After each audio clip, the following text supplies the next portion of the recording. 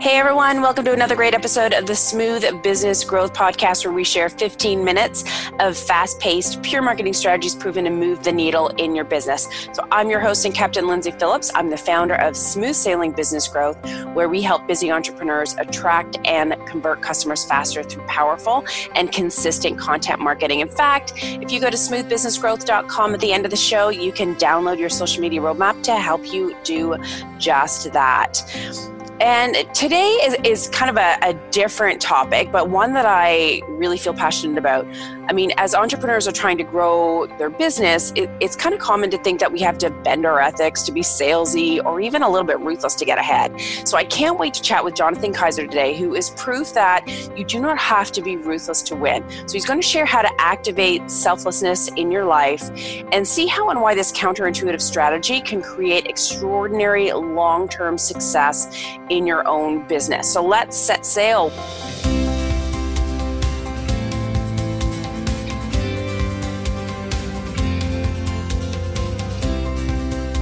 Welcome aboard, Jonathan. Thanks for having me, and I love your Smooth Business Growth podcast as well. Oh, thanks.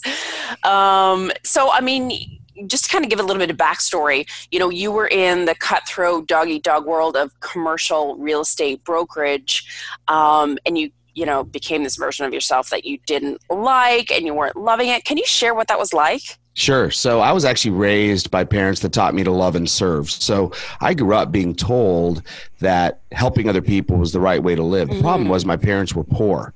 And so I didn't want to be poor. And I got into commercial real estate because I wanted to be rich. And I realized really quickly as I got into it, wow, this is a cutthroat industry. Yeah. But again, I wanted to be rich, right? So I became cutthroat because I thought that's what it took.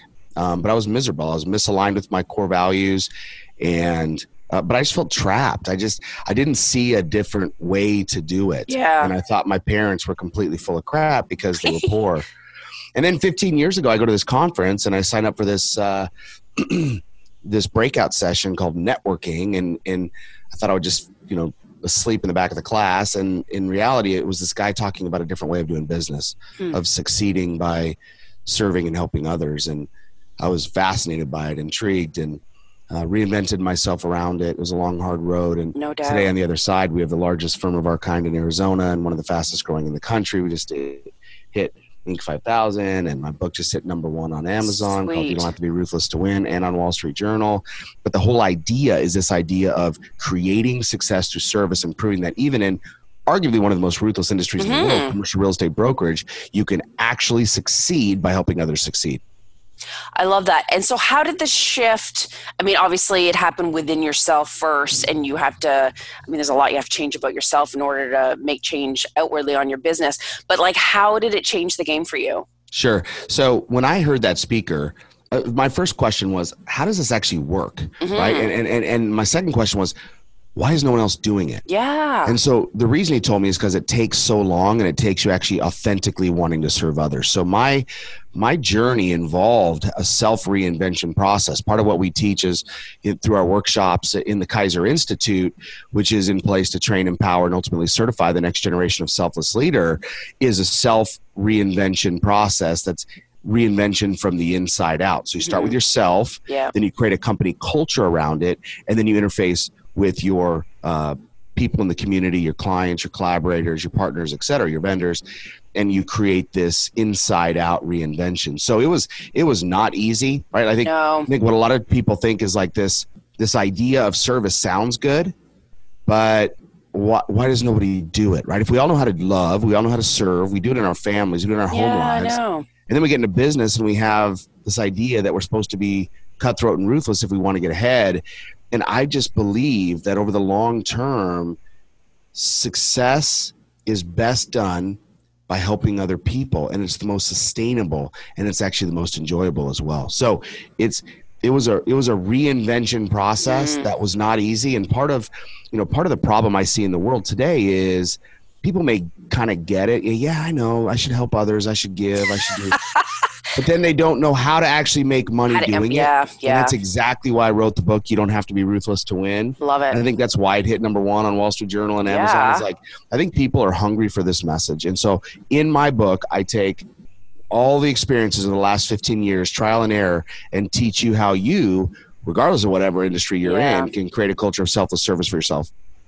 I love that. And I think it's just because like, it's like as humans, we just do what we do because we don't see any other way and just kind of like what's around us. It's like, we almost needed you to be the role model in order to, you know, raise people's eyebrows. And then, so now they can like follow, you know, your path and like it can be done. You know what I mean? There is another path. Yeah, that's actually a really good point. You know, for me, I think the fact that there are so few examples out there, people actually doing it, and then there's the people that are quietly doing it, but that doesn't help the people that want to know how to do it, because again, it's simple in concept, help other people and be successful, but it actually is nuanced, and you have to know how to execute that right or you'll go broke. And so that's part of what I teach in the book too, is how do you actually do this so you can make money and be profitable and succeed by helping others. I agree. And I find that a lot of people have this, I don't know if dichotomy is the right word, but where it's like money is on one side and passion and purpose and serving is on the other, and that they can't be married together. Totally. Yeah. It's like you have to be ruthless for 40 years so then you can be selfless for the rest of your life. I know. It's strange. And I believe that actually that undermines your ability to be selfless, and that if you actually integrate those two things today, now you can create extraordinary success and have a life of living in service to others. I agree. And I think it makes you be a better version of yourself, and you can better serve people. Like it's like that domino effect, right? Yep. Now, how do you have the term selfless service mindset? I love that. How can we, like, is there anything that we can do to kind of shift our mindset towards that? Yeah, I think so. I mean, I think I could give you a few quick tips on what your listeners can do. I think what's important to put before it, though, is this is not for the faint of heart, and it really requires that you truly wish to be selfless. You can't fake this stuff. People have really good BS detectors.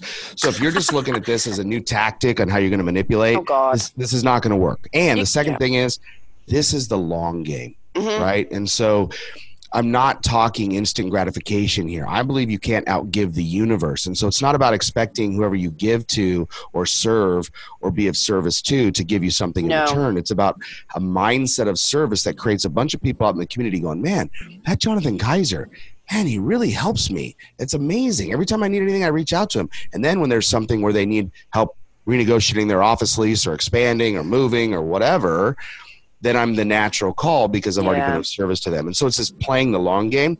But a few other things that I think are essential for creating a culture of selfless service within any organization. I think you have to be addicted to self-improvement. One of the things that is required to help other people is to not have a bunch of areas where you know, are really rough edges around everyone. And so reading good books, hiring a coach, understanding your weaknesses and your deficiencies will really help you enable yourself to be a better service to others and to your people within your organizations. Be 100% coachable. Most people completely reject criticism, right? They don't want to hear it. And if somebody does criticize them, they turn around and counter criticize, and none of it sinks in. I think criticism is actually one of the greatest gifts you could ever receive. You just have to be humble enough to receive it. Right. And I think that coachable leaders create a culture of vulnerability and transparency. I also think that you have to be fully present, right? There's no way you can actually serve people if you're not fully aware, fully present. Put down your stupid phone, be in the moment, and think of 3 different specific ways you can help every single person you meet. If you walk away with 3 distinct ways where you're asking questions, being involved, you're going to be able to figure out great ways to serve people and create great relationships. And then last, never punish mistakes. In most organizations, mistakes are punished, and it keeps people in fear. But the problem with fear is it keeps people operating at a fraction of what they could produce. And what you need is people operating in bold, fearless, massive action, which is precisely where value is created. So those would be just a few tips for anybody who's looking to just get a few tips. And there's a ton more in my book, as well as some very specific outlines on how you can execute upon creating a selfless culture for yourself. But those are powerful tips. And I think you had a couple of words in there, and one was being aware, like self-awareness. of like your behaviors, your thoughts, your actions, how you're affecting other people, the impact that you have, whether it's your words or actions. Like, that's huge. Yeah, I agree. Especially when it comes, and you touched upon an area that I wanted to dive into as well, Jonathan, and that was, how you're talking to your team, and, that you want to empower them, and I forget the term that you said, but not being afraid to make mistakes, right? Yeah. So that is like part of your team culture. Like, can you kind of explain what team-oriented culture is, like what it means and how we can weave that into our business so that we can be better? Sure. To me, selfless leadership is the elimination of ego and the understanding that your role as a leader is to help everyone else around you succeed. And so part of what makes Kaiser as a real estate firm so successful, and part of why we're growing so rapidly, and our vision, our mission is to change and save 5,000 commercial real estate brokers that are today stuck in ruthless, cutthroat industries, companies, and don't have another way. There's no Kaiser in their market. And so we're looking for people to help us open up and launch offices in other markets. But what makes it so unique here within Kaiser is that, unlike all the traditional firms, which I used to be at, everyone here actually wants to help everyone else succeed. And that is so unique. Typically in a commercial real estate firm, everybody is very aggressively competing against each other, and they're trying to win at all costs and step on whoever's head or shoulders they need to get to the top. And I believe that if we collectively as an organization all work together to help each other, everybody can win and win more. Now, here's the big caveat. For all of those of you who are leaders, a fish rots from the head. So if you're not doing it yourself, I love that term. No one else is going to do it. And I think that's the fundamental part. Is a lot of leaders get this conceptually, but they're not willing to do the work to become that selfless leader. And that selfless leadership is key, because no one in your organization is going to do anything that you don't model. That's so if true. you're not modeling the right behaviors, you're setting yourself up for failure, and then you're blaming everybody else. So it's even worse, because now you're being a victim and you're completely not self-aware. So you don't realize it's your fault. And then you create this cycle, this pattern of ruthless culture, and you think it's everybody else's fault, and you don't realize you're the problem. True. And it's like, you obviously know commercial real estate, I know content marketing, or we go to school to, be an accountant, whatever it may be, but we're never really taught like how to be a good leader or how to manage people, or like those things are, it's not too late. Like, you can still learn those things. Yeah, I mean, that's a great point, Lindsay, because that's exactly why I wrote the book. It's everybody gets it kind of conceptually. But how? How do you actually do this? How do you reinvent yourself? How do you create a culture within your organization? That's the entire reason I wrote You Don't Have to Be Ruthless to Win.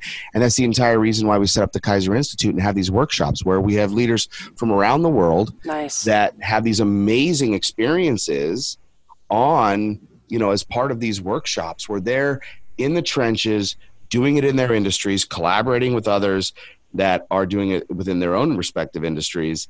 And just one more point too is, I think that for those people out there that are thinking, whatever, this stuff is just squishy, this is nonsense. Culture is the number one thing that employees today look at before they even consider an organization. So if you're not creating a culture of selfless service, you're quickly becoming a dinosaur. And when you start wondering why nobody wants to work for you and people quit, the answer will be that you've created a crappy culture. And so I believe that this is not just, hey, this is like motivational and good things to do. I think this is survival. I think the only way you're going to survive in this next generation is to have a culture of selfless service. And so part of what I'm trying to show the world is, hey, you can actually win by being selfless. You can actually succeed by helping other people. I think for me, for Kaiser, our biggest competitive advantage is our culture. Think about that. It's like, what is Kaiser's competitive advantage? We do a lot of cool things. You could pick any of them, but the number one is culture. And I find like people are like, it's like a magnet. You have like the clients that you want, your ideal client that you love serving. Like you attract those types of people by changing your culture, like you said, and that it just like snowballs. That's exactly right. And it's the same thing inside as it is outside. Yeah. The more that you help people outside of your firm, relationships still matter. Just because everybody's connected electronically doesn't mean that relationships go away. In fact, relationships become even more important. So for all of you who do a lot of your stuff digitally, it's still important that you're creating relationships, and you're not just electronically connected to people. And in those connections, it's like, how can you help them? What are ways that don't involve you putting money from them in your pocket that you could be of selfless service to them? There's a really good book out there called Giftology by my good buddy John Ruhlin, who also talks about how you can use gifts strategically to do the same thing. So I'm talking service, he's talking gifts, but it's all the same basic message of focus on the other person, love and serve them, figure out ways you can help them, and do it over and over and over and over and over again. Play the long game, and over time, you'll have a whole community of people that are buzzing about you, saying great things about you, and referring business to you. Yeah, I agree. And it's like you said earlier, you can't fake it. You can tell if someone's genuine or authentic and are truly passionate about what they do. Totally. And it shines, right? Yeah, I think, part of the challenge for me in my reinvention was I did try to game it at first. I thought it was a better tactic, but that didn't work because everybody called me out on it. So that's what I mean by it's simple. I mean, I'm not simple. It's easy to understand, but it's not simple because it actually requires change inside. Yeah, and it like changing inside, but then your day-to-day habits and being self-aware, like, oh, I shouldn't have done that. I should have done it this way. And like even yesterday I did something, and now talking to you, I'm like, I probably should have handled that differently. But it's like, but that's the only way you're going to improve, right? Is by stop and thinking about your actions and how you manage your day-to-day, or how do you manage your team or whatever.